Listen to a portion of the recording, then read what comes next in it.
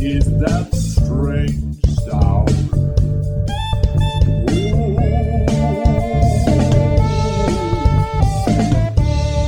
Where can it be coming from?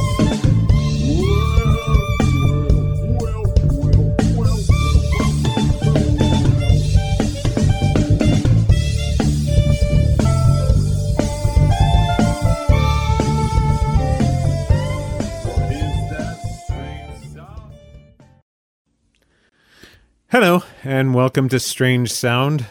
I'm Joe. This is episode number 34. 34, my goodness me. I didn't think it would last this long, and perhaps it probably shouldn't have. If you're listening to this, you are one of the few. We'll see how this goes. I'm enjoying doing this, obviously, because I keep doing it, but I'm not really just doing it to hear myself talk, so we'll see how it goes. I'm kind of still on a trial period here, so if I continue it, it's because other people are listening and not just me, so we'll see how that goes. Anyway, glad to have you with us, or glad to have you with me, and once again, my standard disclaimer. Strange Sound is just me, Joe, my opinions, no one else's. The opinions expressed here are my own. Not those of my employer, not those of my friends, not those of my neighbors, not those of my family, though some of those people may or may not agree with me. I haven't polled them. I haven't said a word to any of them. What with COVID, I have barely seen anybody. I haven't even seen my own family. My God, it's like being locked away. Horrendous. What a day. What a time. What a time to be alive. Anyway. Glad to be here. Just spent a good part of today wrestling with Verizon, who's my my cell carrier, my mobile phone carrier, and apparently I missed my bill last month. I think because the Postal Service is being skull-fucked by Donald Trump, and my bill somehow got lost in the mail. My hard copy bills are my mnemonic device to remind me that I need to pay my bill. I don't have electronic reminders or electronic billing on every account. Some of my accounts work that way, some not. And I sort of rely on getting that bill, looking at it, sort of marking it up and putting it in a little lineup of bills that I need to pay in a given week. And I didn't receive it last month, apparently, and I didn't receive it this month either. So I've missed 2 paper bills, 2 bills not delivered by my by our postal service. And I realize I'm not calling out the Postal Service so much as I am calling out the administration, because they've obviously skull-fucked them once again. And, we know how that works. They're attacking the Postal Service so that mail-in voting will be problematic this year, because they see that as a threat. Or when I say they, what I mean is Donald Trump, sees the Postal Service as a threat to his continuance as president, which now that he has the job, he wants to keep it. And one of the ways he sees a path forward in that position is by attacking the Postal Service. Just like every other institution he's attacked, he's tried to hobble it and make it ineffective by, putting some major donor in charge of it. That jackass that runs a logistics company who knows exactly where to, set the timed explosives within an organization like the Postal Service. And yeah, so apparently they've been very successful, because my Verizon bill has not arrived for 2 months. And I guess I'll have to keep an eye on all my other bills as well to make sure that I'm not missing them, because that's my, as I said, that's my reminder, right? My reminder that I need to pay a bill is that I've received it in the mail, and, I open it up and I put it in line. I put it in a lineup so that I'll remember to pay it. I pay them all online, but I like to have the paper reminder. Apparently that's not reliable anymore because Donald Trump is skull fucking the Postal Service, and they're not operating at optimal efficiency. So I want to just say to you folks out there, anyone who's doing a mail-in ballot, when you hear the sound of my voice on this, the episode 34, when you hear the sound of my voice this Monday or Tuesday when I post this, please, if you're thinking of voting by mail, mark your ballot and either drop it off today in a designated drop box or, at your board of elections, whatever they allow you to do in your respective state, or drop it in the mail, but do it today, please. They have made the post office a lot less efficient through their manipulations, even though they claim to have undone a lot of what they did to advantage Trump in the mail-in balloting. I don't believe it. I think what they've done is make it a lot less effective than it was even 6 months ago. So, and the proof to me is that I've missed 2 of my mobile phone bills. And they actually, and this is Verizon, they actually shut off my phone. They shut down my phone. I wasn't receiving texts for a couple of days, and I was thinking, oh, that's odd. I usually receive a notification to fill out a COVID survey from my employer, and I didn't receive it 2 days in a row. And I thought, oh, that's strange. They must have some problem with their texting system. And I would just go in through my phone to the same form, sign in, and fill it out without the prompt. But apparently that was because Verizon shut me down. They didn't notify me in advance. They just shut me down. They shut down my phone service today. They shut down my texting service earlier this week with no notification. They didn't contact me and say, oh, you forgot to pay your bill. They just shut my phone down.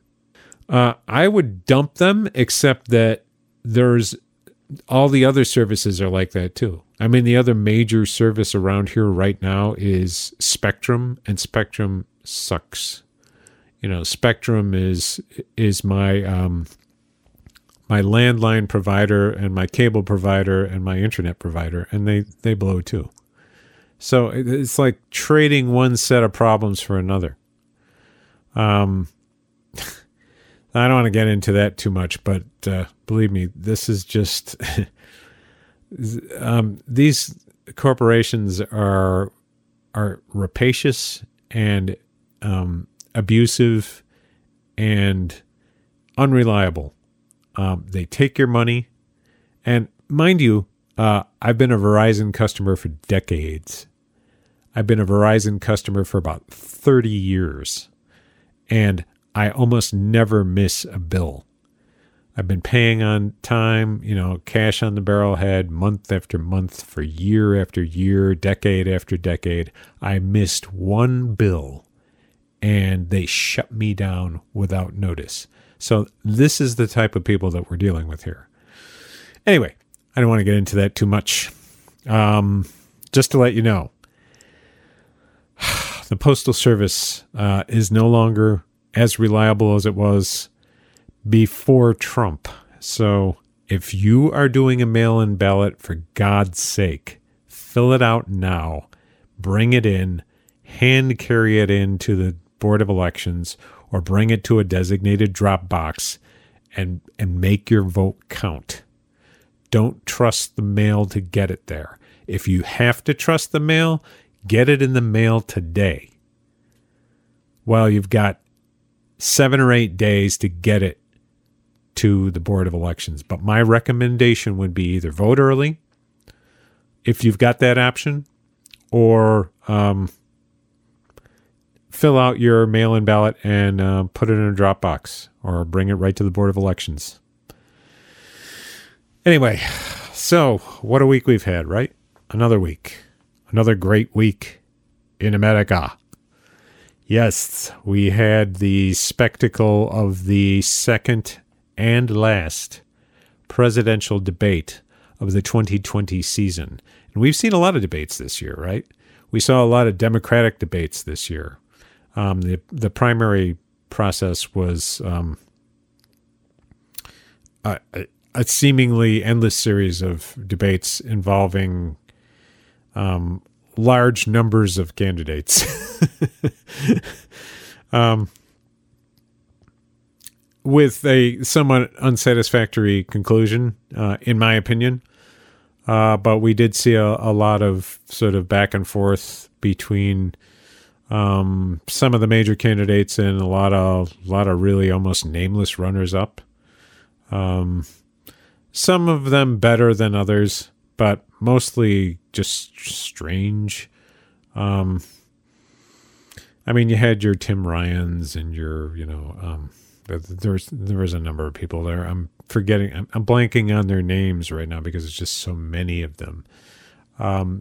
There were candidates who had interesting single issue candidacies, like the governor of Washington State was focused entirely on climate change, which was a good issue to choose if you're going to choose one issue, right? But that's great. I thought he contributed something in that way. I thought Castro contributed something by focusing on immigration and being more granular about it and a bit more passionate about it than you might have expected. I mean, he wasn't exactly the greatest housing secretary in history, but he acquitted himself pretty well during the course of that. From my perspective as a leftist and far to the left of Castro, I'd say Julian Castro. I'd say he did a pretty good job. And, we saw the back and forth. We saw highs and lows. But this past week was the final debate of the 2020 season. Trump finally agreed to show up and put up with the fact that he had to be asked difficult questions and had to respond to difficult questions. I think the consensus is that he was a little less of a mad dog this time, but he was still kind of a mad dog. I mean, the man, he is so steeped in the right-wing echo chamber. He must spend so much time just trawling through the right-wing cyberspace and watching Fox News and listening to Limbaugh or whatever. He must just spend so much of his time doing this, or else listening to people who do that, that he thinks that we can all see what's inside of his head. So when he talks about the conspiracy theories that are cooked up in the fever swamps of the right, he's really speaking to an inside audience. But when he's in a national debate with a national audience that includes a lot of people who don't dwell in that fever swamp, it becomes completely incoherent. So a lot of what he was saying was just kind of non sequitur. I mean, it's like when he was out on the campaign trail and saying, "Hey, Bruce Orr resigned, isn't that great news?" And I remember standing there scratching my head saying, "Who the hell is Bruce Orr? I have no idea who that is." I had no idea. I had to look it up, and it was like a Justice Department person, that was somehow tangentially related to the Russia investigation, but I don't know how. But he expects that. I mean, I don't even think his crowd was fully checked out on who that was. I mean, there was this usual cheering section that would cheer at whatever he says, right? But they, I think they sounded a little nonplussed by that. The debate was very much like that. I mean, he was just spouting, talking points, random talking points about Hunter Biden and Burisma and payments from China and, probably the mayor of Moscow sending money to Biden and him getting a big cut from the money that got sent to Hunter. And, he wasn't even as coherent about that, because I've heard some of these conspiracy theory narratives and he was leaving out the narrative. He was just like throwing in a catchphrase here and there.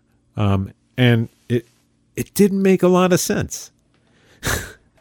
It really didn't make a lot of sense. It was hard to follow. So I think it was kind of a difficult night for Trump. I don't think it was the best night for Biden either. He was a little murky in places.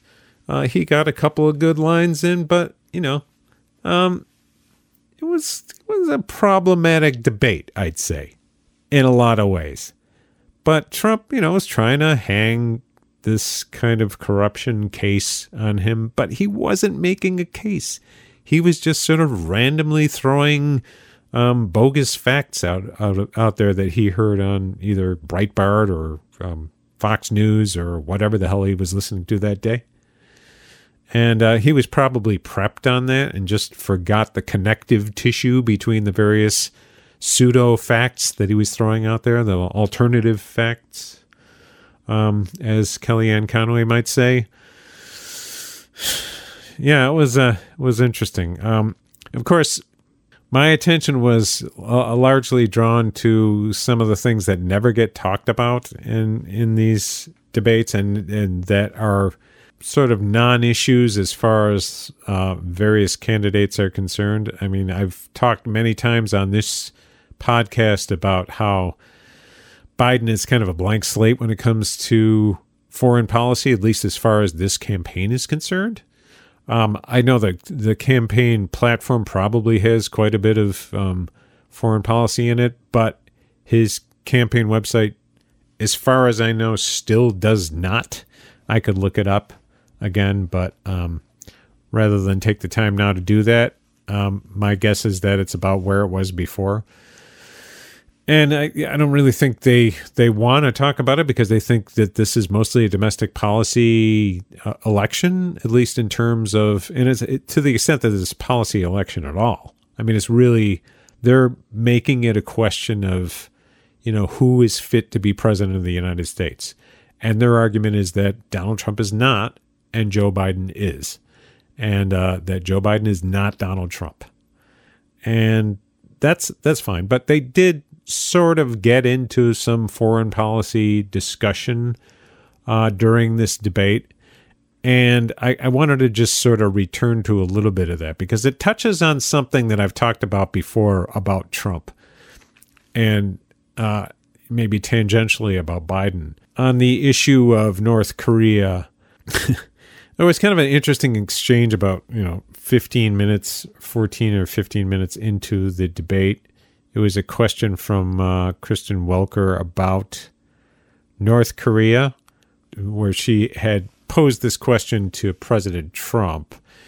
And she said, "You've met with North Korean leader Kim Jong-un 3 times. You've talked about your beautiful letters with him. You've touted the fact that there hasn't been a war, a long-range missile test, and yet North Korea recently rolled out its biggest ever intercontinental ballistic missile and continues to develop its nuclear arsenal.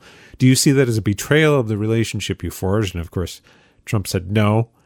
And then he went into a long riff about him meeting with Obama in the White House and Obama describing North Korea as the biggest problem we have. And Trump said Obama indicated we will be in a war with North Korea. Guess what? It would be a nuclear war, and he does have plenty of nuclear capability. In the meantime, I have a very good relationship with him, different kind of a guy, blah, blah, blah. He sort of went into that. He took a kind of an odd turn in that answer where he said about 2 months ago, and this is a quote, and about 2 months ago, he broke into a certain area. Huh? They said, "Oh, there's going to be trouble." I said, No, they're not, because he's not going to do that. And I was right. Look, instead of being a war where millions of people, Seoul is 25 miles away, millions and millions, 32 million people, millions of people would be dead right now. We don't have a war and I have a good relationship. Okay, well, what he's saying there is objectively true. I mean, I don't know about the 32 million people. But I'm not going to fact check that. Let's just say that there are millions of people, whose lives are at stake in this conflict. It's true that there hasn't been a war, and that's a good thing. And I personally think it's a good thing to have some kind of relationship, even with people that you don't like, when you're a president. And there's a hostility, obviously, between the United States and North Korea. There's a long history of that. So I've said this before, and I'll say it again. I think Trump's best moment as president was when he decided, while I believe the South Korean delegation was working on the problem at the White House. I think this is in 2017. He reportedly decided, well, I will meet with Kim Jong-un on the occasion of that meeting. And I think he sort of went against the recommendations of all of his advisors, all of his Republican sort of reactionary advisors who would never agree to that sort of thing. And, I thought that was something that only somebody like Trump would do, in the sense that only they would break away from the diplomatic sort of groupthink enough to decide, well, why the hell don't I just meet with him? Only somebody like him would not be so hidebound as to stick with the very well-established groove that is U.S.-North Korean relations, the sort of toxic relationship between our two countries. So, and that's for that he deserves some credit, right? Kristen Welker went on to sort of bring Joe Biden into this, and Biden's response to this was pretty much right down the usual pathway, right? He said, because I'd make it clear, which we were making clear to China, they had to be a part of the deal because I made it clear as a spokesperson for the illustration when I went to China that I said, why are you moving your missile defense up so close? Why are you moving your forces? Why are you moving more forces here? Why are you continue to do military maneuvers with South Korea? I said, because North Korea is a problem, and we're going to, see, this is a little scrambled. I think he's saying that China was asking him, why are you moving missile defense up so close? This is probably what happened during the Obama administration. Why do you continue doing the military maneuvers with South Korea? Biden said, because North Korea is a problem and we are going to continue to do it so we can control them. We're going to make sure we can control them and make sure they cannot hurt us. And so if you want to do something about it, step up and help. If not, it's going to continue. What has he done, meaning Trump? He's legitimized North Korea. He's talked about his good buddy who's a thug. He's a thug. And he talks about how we're better off and they have much more capable missiles, able to reach us territory, our territory, maybe he meant, much more easily than they ever did before. Okay, then Welker follows up and says, you wouldn't meet with Kim Jong-un without preconditions. Are there any conditions under which you would meet with him? Biden said, on the condition that he would agree that we would be drawing down his nuclear capacity. The Korean Peninsula should be a nuclear-free zone. Okay, now this is an interesting comment because it's not a nuclear-free zone, even if the North Koreans got rid of their nuclear weapons, because we forward base nuclear weapons, and for all anyone knows, they're sitting in one of our many ships in South Korean harbors. I don't know whether we actually stockpile them on the Korean Peninsula, but we certainly stockpile them very close, either in Guam or one of the other scattering of bases, all around that region, certainly ready to drop on North Korea at a moment's notice. So it's a little ridiculous to say that North Korea would need to get rid of their nuclear capability to achieve the goal of a nuclear-free Korean Peninsula. That's ridiculous. And Trump countered with, they tried to meet with him, meaning the Obama administration. He wouldn't do it, meaning Kim Jong-un. He didn't like Obama. He didn't like him. He wouldn't do it. Okay, so this is this is illustrative of what Trump's problem is. You see, his willingness to go against the grain of American foreign policy is a positive, right? But the fact that he can never think of any issue outside of his own personal relationships is the downfall of this, right? I mean, he could have made a historic move towards peace on the Korean Peninsula. All the pieces were in place for that. You've got Moon Jae-in as president of South Korea. Obama never had that, right? Obama had the previous president, Park, who was a right-wing sort of daughter of the dictator and kleptocrat besides, who's, I believe in jail right now because of the crimes committed during her administration.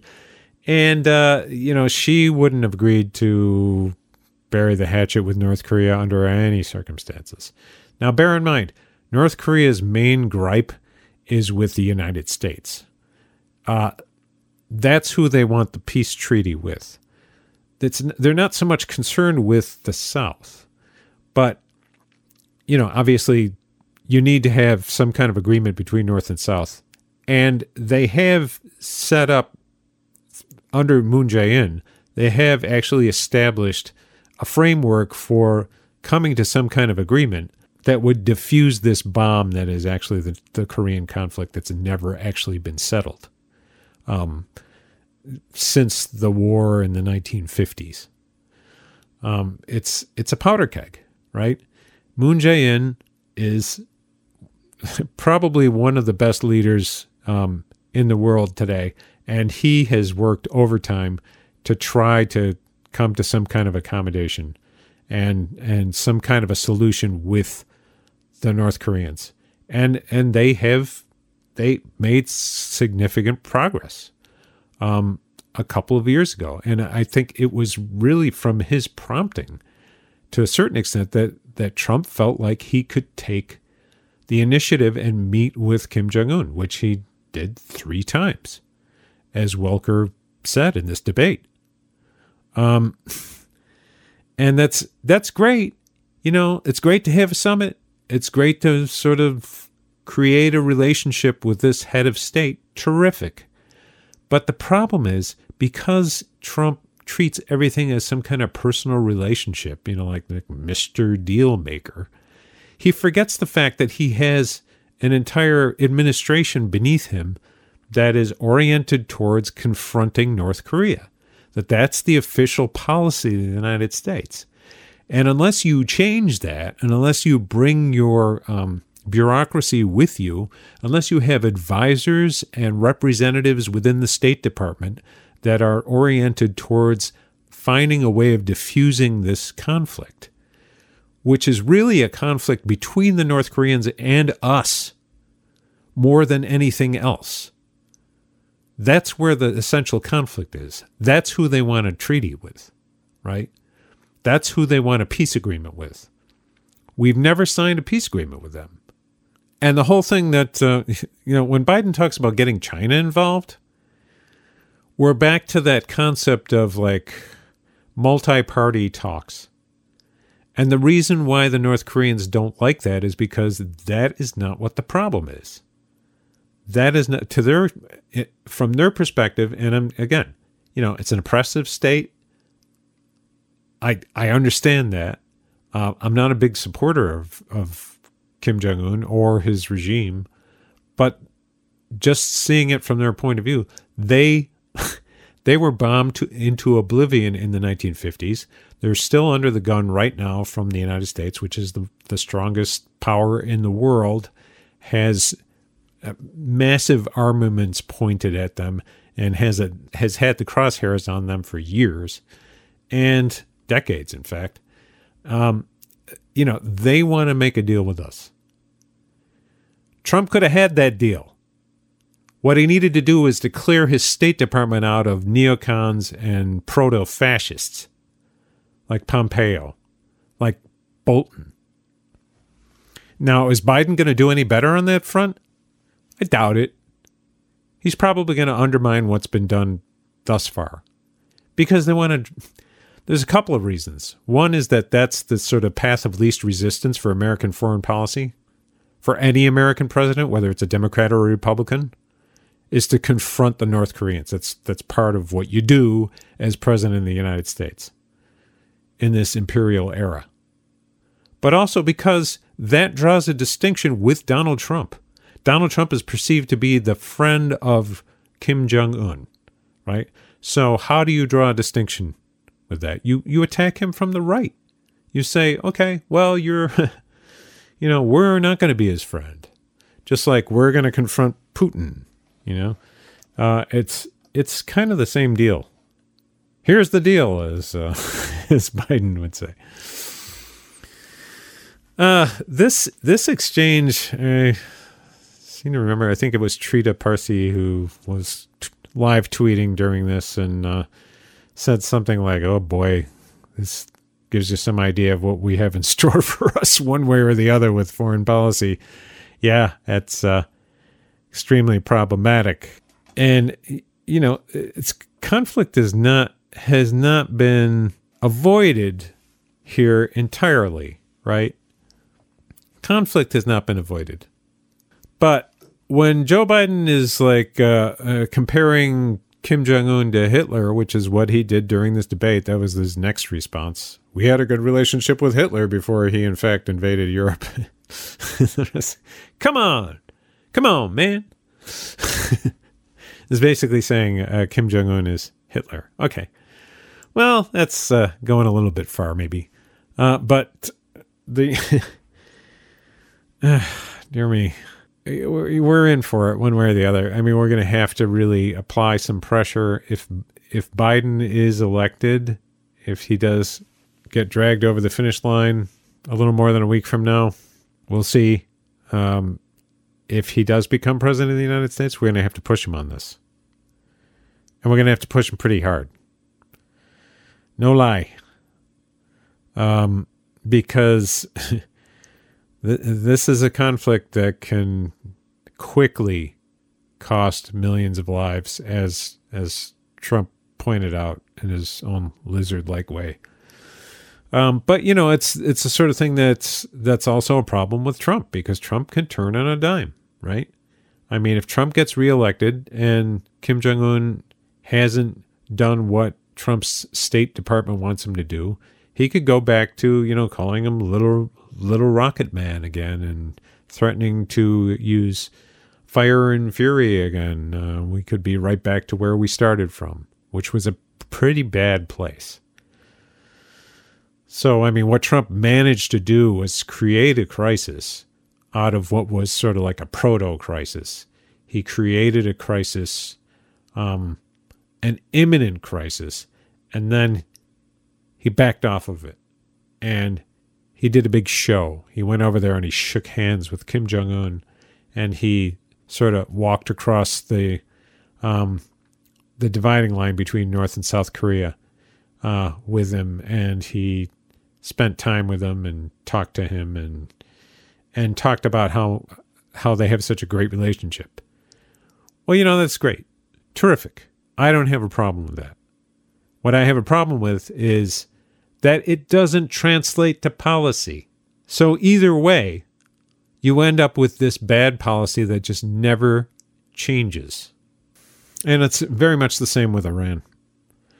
I think I talked about this last time, but policy on Iran is just ossified. It's just set in stone. It's akin to, I mean, our attitude towards these countries is akin to the sort of Republican aggrievement over, the loss of the presidency in 1992 or the failure of the Bork nomination back in 1987. Things that they sort of clung to after that for decades, sort of pointing back at that at the point at which the Democrats really sort of turned it into a knife fight instead of some kind of congenial, contest between two parliamentary parties, which is total bullshit. But anyway, I see our policy vis-a-vis Iran and vis-a-vis North Korea as being similar to that. We act like the aggrieved party, even though we skull-fucked both of them. I mean, we skull-fucked Iran. We did. We did this. We skull-fucked North Korea in a worse way. We destroyed the place in the 1950s. Go back and read about it. Read Bruce Cummings on this. Check it out. He's written a number of good books on the Korean conflict. And it's horrifying what happened in the Korean conflict. It's just absolutely horrifying. And you can see how they ended up where they ended up. But I guess my broader point is simply that from a foreign policy standpoint, this debate was kind of terrifying. We're in for problems, and I think the only thing that somewhat tempers the danger, sort of lessens the danger a little bit, is just the aversion to creating new wars and starting new massive deployments because of the sort of vague awareness that both parties have that would not be popular, because people are tired of the deployments and they're tired of the endless wars. And that's why Trump runs on it, and that's why Biden essentially runs away from it. He doesn't want to talk about it. And that's, neither one of them is particularly committed to ending these wars, as you can see from the fact that Trump has been president for 4 years and hasn't really done anything. I mean, he's feigned ending deployments, but never really gets around to it. And I doubt that Biden would do much either, unless pushed. The only thing that I think we can have some confidence in is that they won't start new ones, because they know how unpopular it is. They know that people don't want that. I mean, there's a lot more I could say about this debate. I'm not going to, because that's about all the time I'm going to spend on it. But I mean, in short form, it's from a foreign policy perspective, it was very disturbing. I kind of agree with Trita Parsi on this. From a domestic policy perspective, it was ridiculous, of course. I mean, Trump really doesn't know what socialized medicine is. He doesn't know what Medicare is. Every time he opens his mouth, he demonstrates how little he knows other than just a few random tropes from the right. He's got gutter smarts. He's got a sense of, he's a car salesman. He's constantly talking about, how, a car that's painted white looks dirtier than a car that's painted black, or I don't know, that sort of thing. I mean, he's trying to sell you on the unit that's on the lot, not the unit that isn't on the lot. He wants to sell you that car. He wants to move that car today. He wants you to sign on to that car today. And he'll say anything to get you to do it. That's Trump, right? You know it. So I won't go into detail about those comments, but I have to say a lot of what he said was just like kind of gobsmacking. I just wanted to touch on that North Korea point and the broader foreign policy discussion that happened during this debate, because it was, to the extent that it was substantive, it was kind of terrifying. I think what we're seeing is, on the one hand, a continuation of what Trump is doing right now vis-a-vis North Korea, and on the other hand, with Biden, probably back to something like full confrontation and the sort of five-party talks, or, regional talks with China involved, because we know that China can lean on the North Koreans, that sort of thing. So, worrisome. Anyway, that's all I've got to say about it.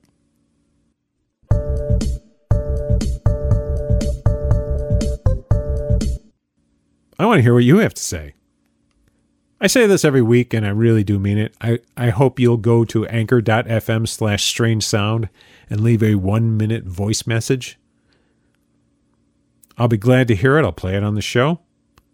As long as it's, playable, I'll play it on the show. I'll certainly respond to it on the show. I'm open to having a conversation. I mean, even like I'm glad to have a conversation with somebody via Zoom. I'll post that on the show. I mean, I'm open to anything. Let's turn this into a conversation. You can find out more about the show at anchor.fm/strange sound. You can find out more about me and my various other endeavors at big-green.net. Just click on the podcast tab and you'll see links to Strange Sound and also our more ridiculous podcasts. And I'd be happy to hear from you. There's a lot of ways to get in touch with me. You can go on Twitter and find me at Strange Sound Pod. Just reach out to me. Glad to hear from you. Hope you have a good week. Hang in there. We'll talk to you soon.